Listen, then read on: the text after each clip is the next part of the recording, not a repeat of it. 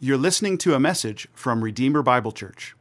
We hope you'll visit us in person, or you can find more messages like this one at redeemerbiblechurch.com. Would you pray with me this morning? Heavenly Father, thank you for gathering your body together here this morning. Thank you that we can meet here today. Lord, allow our hearts to be captured by your word this morning. Give us soft hearts that we would seek to understand in Psalm 32 this morning what it has for us. And we pray all this in the name of your Son. Amen. Welcome to a steamy morning here at Redeemer Bible Church. There are some mornings in the winter where I wish it felt like this inside our building. But it's going to be a little bit warmer than normal today. But as we open up to Psalm 32, I'd encourage you to be turning there, Psalm 32. I want to introduce you to someone.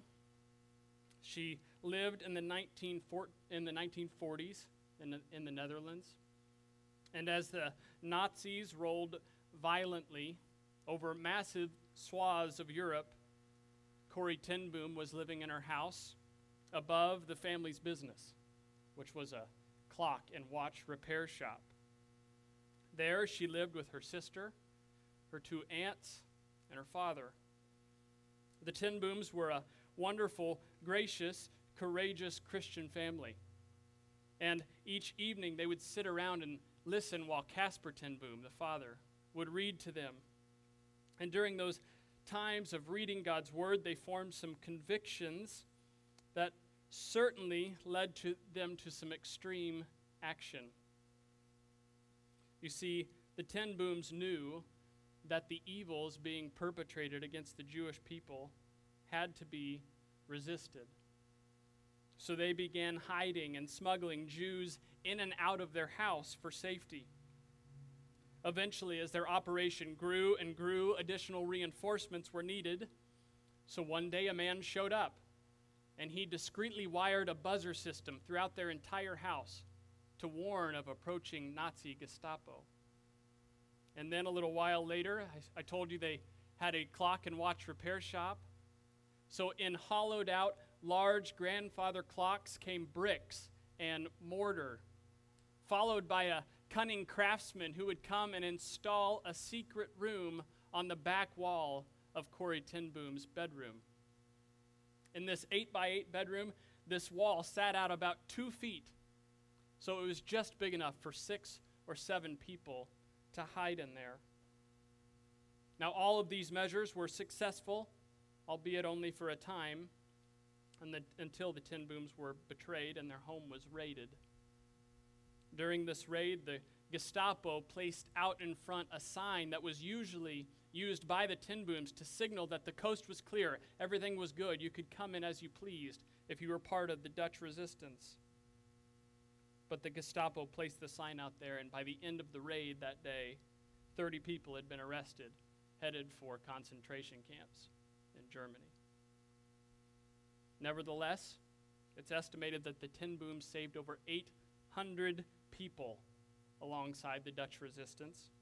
And this is all cataloged in Corrie ten Boom's book called The Hiding Place, which if you've got an 8-hour drive somewhere ahead of you, download the audiobook, listen to it.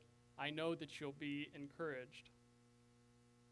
But I want to introduce you to Corrie today because her courage and witness led her to set up a refuge, a hiding place for oppressed Jews. And I believe this is a brilliant picture of what we're going to see today in Psalm 32. Psalm 32. The title of today's sermon is Covered in Sin and Hidden in Christ. I believe this is what we'll see today in Psalm 32. And in Psalm 32, we meet King David. And specifically, we meet him at a time where he looks back on the darkest hour of his life, namely his sin with Bathsheba. And so to make sure we're all kind of on the same page and ready to encounter Psalm 32 today, I want to give you a bit of a flyover, both in 2 Samuel 11, and then also in Psalm 51. You see, back in 2 Samuel 11, King David sees Bathsheba. He takes her for his own, and she becomes pregnant. He then calls her husband, Uriah, who's fighting a battle for him. He calls him back from battle to cover his tracks. But Uriah is too honorable and says, I will not lay with my wife while the battle still rages. So how does King David respond to this loyalty? How does he repay Uriah? He signs his death certificate and sends Uriah back to the battlefield. This death certificate says, put Uriah in the fiercest fighting at the front of the battle, so that with him he will surely die, and with him all evidence of my sin will be laid to rest. Here, David shows himself to be an envious, manipulative, adulterous, murderous man. The multitude of sins he committed during this affair are almost too many to number and too awful to understand. And then in verse 27 of 2 Samuel 11, it says that God was displeased with what David had done. Now God loved David, so he sends his prophet to him to rebuke David. And after some time, David finally comes clean and says, I have sinned against the Lord. But it's truly the next statement that sets up the couple of Psalms we'll look at. Because Nathan responds to David and says, God has put away your sin. And it's in the wake of this mind-boggling statement that David first pens Psalm 51, which I'm sure most of you are familiar with. He says, create in me a clean heart, O God, and renew a right spirit within me. Restore unto me the joy of my salvation. And it's these two texts that act as a foundation for what we'll see today in Psalm 32. David has been through the darkest hour of his sin. He's written Psalm 51 as a prayer of plea and repentance. And now he's going to write Psalm 32 to reflect on the entire situation. And so it's with that backstory in mind that I'd ask you to look in your copy of the Scriptures and read with me the first two verses of today's text, Psalm 32, verses 1 and 2. It says, a maskil of David. Blessed is the one whose transgression is forgiven, whose sin is covered. Blessed is the man against whom the Lord counts no iniquity, and in whose spirit there is no deceit. Now, we have just spent 5 or so minutes replaying the awful sin in David's life that led him to this point, and yet David begins this magnificent psalm with blessed. Now, varying translations will refer to this differently, so let me give you some examples so you can truly appreciate the contrast of what's going on here. The NASB says something similar to the ESV, but it says, how blessed. And to me, this communicates the plurality of blessing David is talking about. That it's blessing upon blessing, overwhelmingly so. The CSB takes a different approach and says, how joyful is the one whose transgression is forgiven. How joyful is the man against whom the Lord counts no iniquity. Each one of these examples further clarifies in my mind just what David is trying to communicate, that he's experiencing a blessedness and joy unrivaled in his life up to this point. This is a wonderfully written psalm, and it carries that unique heading, maskil. Now, I didn't know how to pronounce that word, so I went to Google, I went to 3 different websites, and I got 3 different pronunciations. So, however you say it, I'm sure is fine. But the term maskil refers to its use probably as either lyrics or liturgy, that it would be used in a song or used in a service.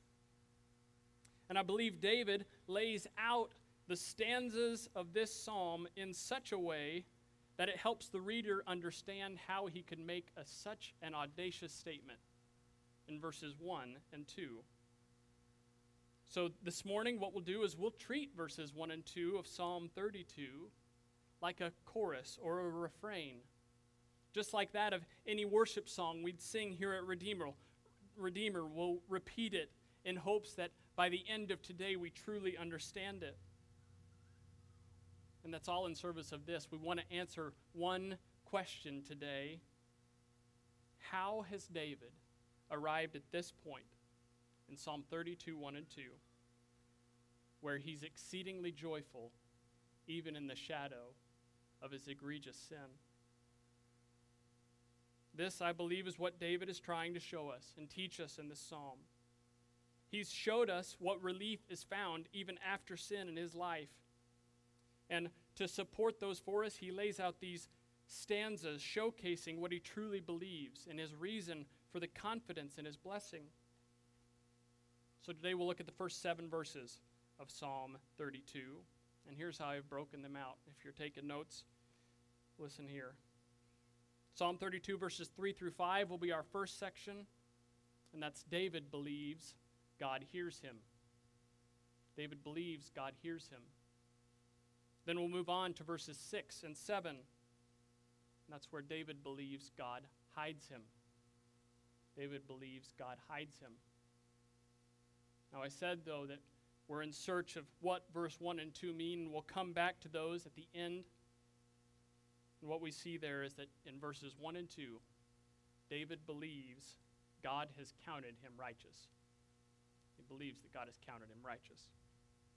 So first, let's go to Psalm 32, verse 3 through 5, and I'll read those for us. This is David speaking. For when I kept silent, my bones wasted away through my groaning all day long. For day and night your hand was heavy upon me. My strength was dried up as by the heat of summer. I acknowledged my sin to you, and I did not cover my iniquity. I said, I will confess my transgressions to the Lord, and you forgave the iniquity of my sin. In these verses, David retells his story.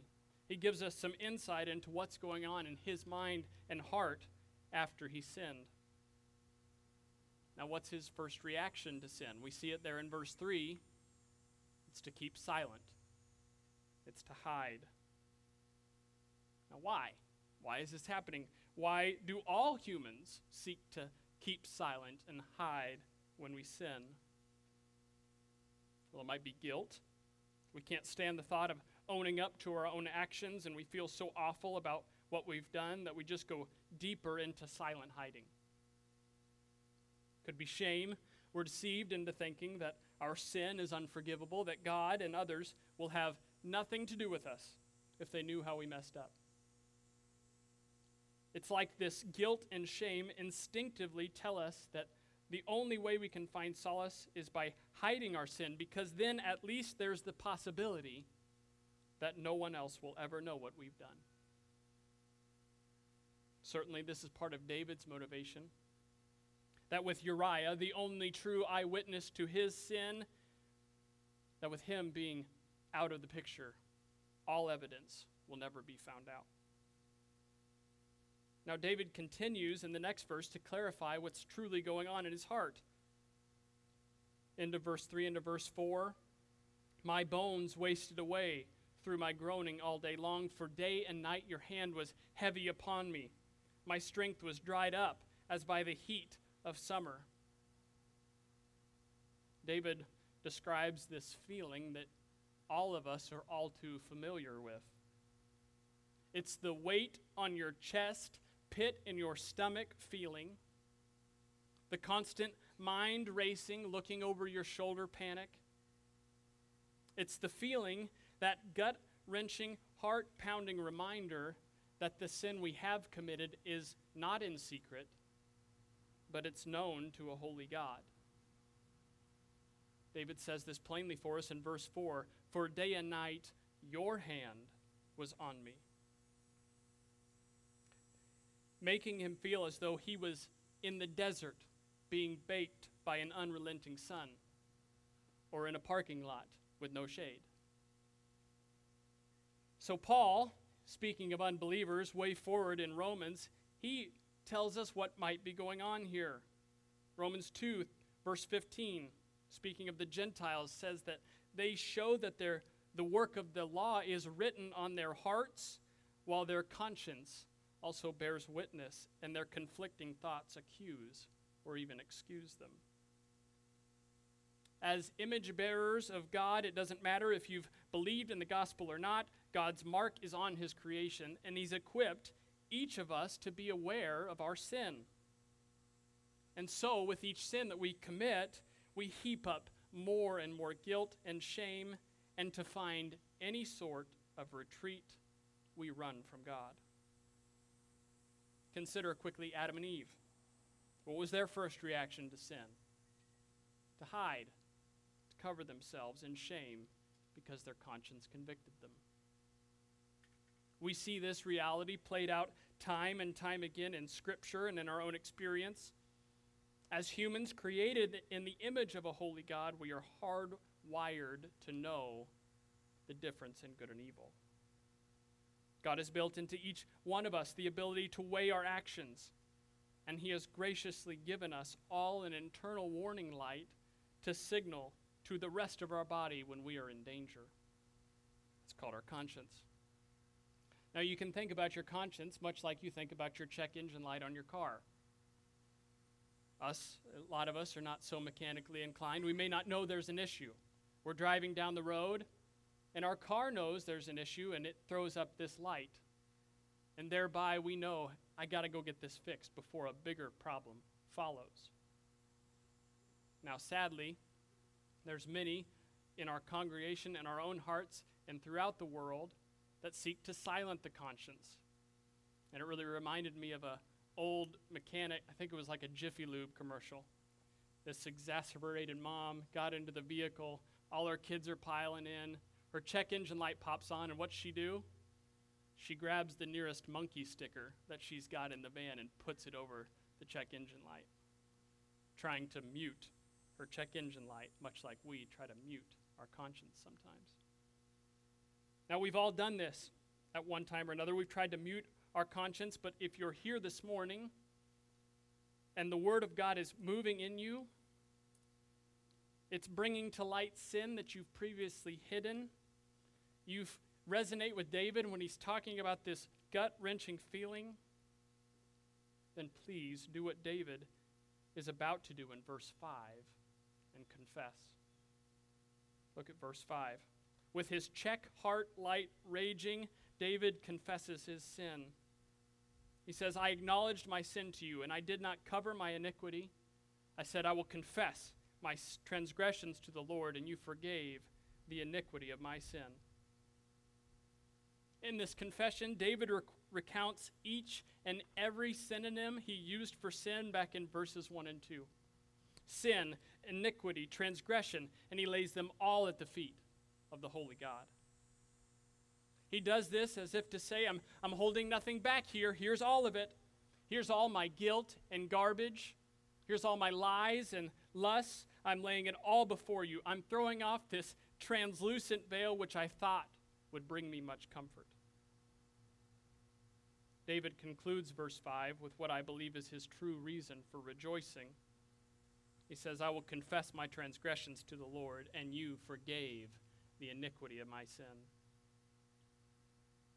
David's joy and blessing is not merely in his confession, but in the fact that the one to whom he's confessing heard him and forgave him. David finally understood that he could hide no longer. He had to repent. This is what we need to understand, that our sin is repulsive to God, and we must repent. Every day we run back to him, and like David, we should not be looking for excuses or justifications for our sin, just honest confession. We see in David him stating his sin fully and plainly before God, followed only by his cry for repentance. And in so doing, David sets an excellent example for us today, because true confessions end with periods and not with commas. Now, David believes that God hears him, But after being heard by God, David is going to reveal another truth that has brought him much joy.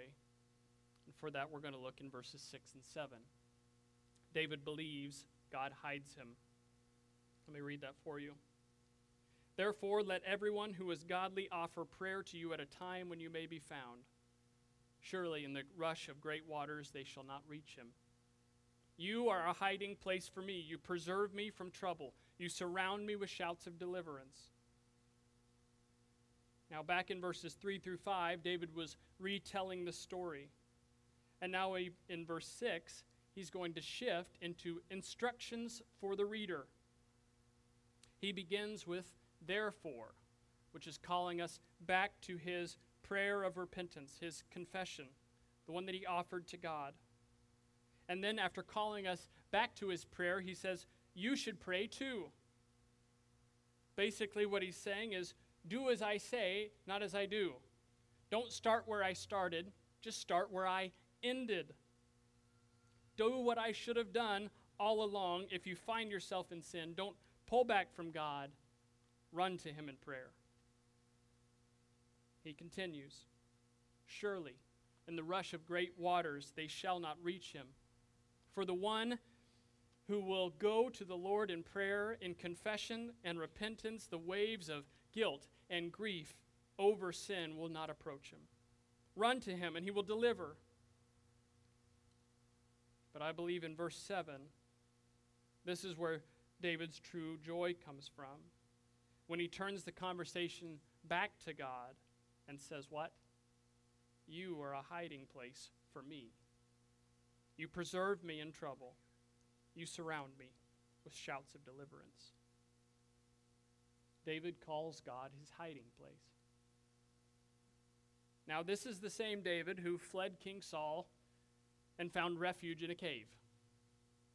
This is the same David who was betrayed and threatened by his son Absalom and was forced to hide across the Jordan. And David has had seemingly a lifetime of hiding from death threats and conspiracies. And even though those preserved his life at the time, his ultimate confession is that God is his hiding place. Now, what does that mean? What does it mean that God is your hiding place, or that David is hidden in God? I think we need to go back to Corrie ten Boom. You see, she was a hiding place for many Jews, and thereby they were protected. They were sheltered, comforted.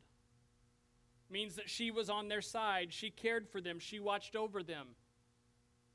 This is what David is trying to explain to us when he says, you are my hiding place. Now, in fact, there's more to the Ten Boom story than I let you know earlier. Because on that fateful day of the Gestapo raid, as they watched all these people funnel in and arrested about 30, they never found the secret room. 2 days later, members of the Dutch resistance would go back into the Ten Boom residence and rescue 6 people from the secret room. This is what it feels like to be hidden, to be truly hidden, to be hidden in God. Because of David's awful sin and his futile attempt to cover himself and hide from God, he now confidently says that it's only in God that I truly have refuge. Sin seeks to send us into hiding, and there we find company for our misery. But for the believer, the only thing you're hiding from when you're in unrepentant sin is your joy and blessing. Why is David joyful and blessed even after his sin with Bathsheba? Because he believes that God is his hiding place. Now, we've seen that David believes that God has heard him, believes that God has hidden him. But I think to fully understand what either of those truly mean, we must find the true source of David's joy, and that's back in what I called the chorus of this psalm, the first 2 verses. And it's here that we'll see that David believes, that God has counted him righteous. So read again with me, verses 1 and 2. Blessed is the one whose transgression is forgiven, whose sin is covered. Blessed is the man against whom the Lord counts no iniquity, and in whose spirit there is no deceit. In these two verses, there is no trace of guilt. There is no sign of shame. How is that? We've said it over and over, that David has sinned in ways that we can barely imagine. If he were standing here in front of us and we knew his crime, surely all of us would condemn him. But David embraces something that in his day had not yet been seen. Namely, he looked forward and had faith to believe that he was counted righteous. In fact, David, in these two short verses, gives us one of the clearest, most helpful illustrations of justification found in the Bible. In verses 1 and 2, he will highlight both realities of this glorious gospel truth of justification. And he's going to find there the absolute foundation for his joy. Look with me at verse 1 and see the first of these glorious realities. Justification it's like the ultimate 1-2 punch. And here, David will unpack punch number 1. He says in verse 1, the blessed man in verse 1 is described in two similar ways. First, his transgression is forgiven, and his sin is covered. It's truly just saying the same thing in a different way so that us, the reader, can clearly understand. The one whom God has forgiven, the sinful man who has repented and believed in God, his sin is cast out as far as the east is from the west. He's loved by an almighty and compassionate Father who desires to be in communion with those who bear his image. Here's the easiest way to remember the first punch of justification. It's just as if I never sinned. Just as if I never sinned. Your record expunged. Your slate washed clean. There's no longer any condemnation for those who are in Christ Jesus because the blood of Christ has cleansed us from every sin. But now look at verse 2. In verse 2, David says that the blessed man is the man against whom the Lord counts no iniquity. And said differently, this man has a spirit in which there's no deceit. Again, this is wonderful news, but understand what this means. This means that the second blessing for David, his second reason for joy and hope, is that he needs to lead an upright life. And even more so, like he says down in verse 11, he needs to have an upright heart. He must persist in life with no deceit in his spirit. And surely David would look at that from the pit of his sin and feel like he'd never be counted clean. But you know what I think? I think that David believes in punch number 2 of the justification knockout, that apart from his works, God has counted him righteous. But don't just take my word for it. Let's flip forward to Romans 4 and hear from the Apostle Paul. Romans 4, 4 through 8. Let me read that for you. Now to the one who works, his wages are not counted as a gift, but as his due. And to the one who does not work, but believes in him who justifies the ungodly, his faith is counted as righteousness. Just as David also speaks of the blessing of the one to whom God counts righteousness apart from works, and here Paul quotes Psalm 32.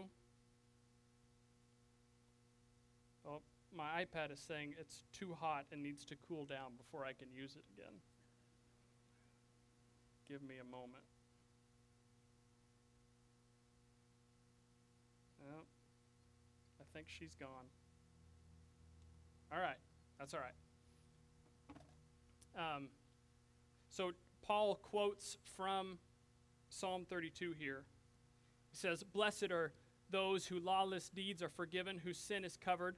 Blessed is the man against whom the Lord will not count his sin." You see, what Paul explains here is truly what David understood to be true. In verse 5, the one who does not work but believes in him who justifies the ungodly, his faith is counted as righteousness apart from works. This truly is the foundation of David's belief that not only is his sin cast out as far as the east is from the west, but he is truly counted righteous in God's eyes. Paul explains this further in chapter 3, verse 21. He says, "But now the righteousness of God has been manifested apart from the law, although the law and the prophets bear witness to it. The righteousness of God through faith in Jesus Christ for all who believe, and for there is no distinction." David and Abraham, as Paul will say here, both of them are looking forward in faith, knowing that they will be counted righteous. Faith, like the canal which flows through justification, and this water that flows through washes David clean and covers him with the righteousness of Christ. This is the true foundation of his joy. David looks forward and sees that apart from his wretched works, God has graciously credited to him Christ's righteousness, a gift that he could never understand. And even more so, Abraham and David now look forward in faith, and they see a Messiah who will come to them and to their people, but will also come through them and their line. This morning, we see in Psalm 32 that even in the face of egregious sin, David was joyful.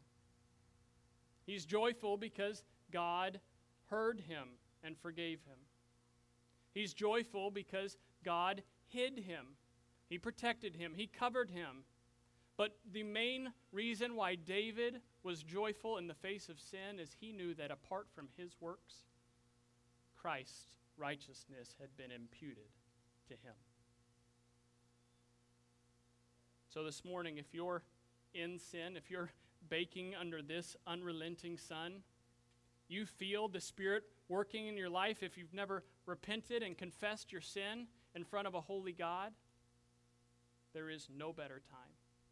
If you're watching, there is no better time. Don't go another moment in this crisis of conscience. Don't go another moment without this joy and blessing in your life. For the believer, the only thing we do when we hide in sin is we hide from Christ's joy and blessing in our lives. Let's pray.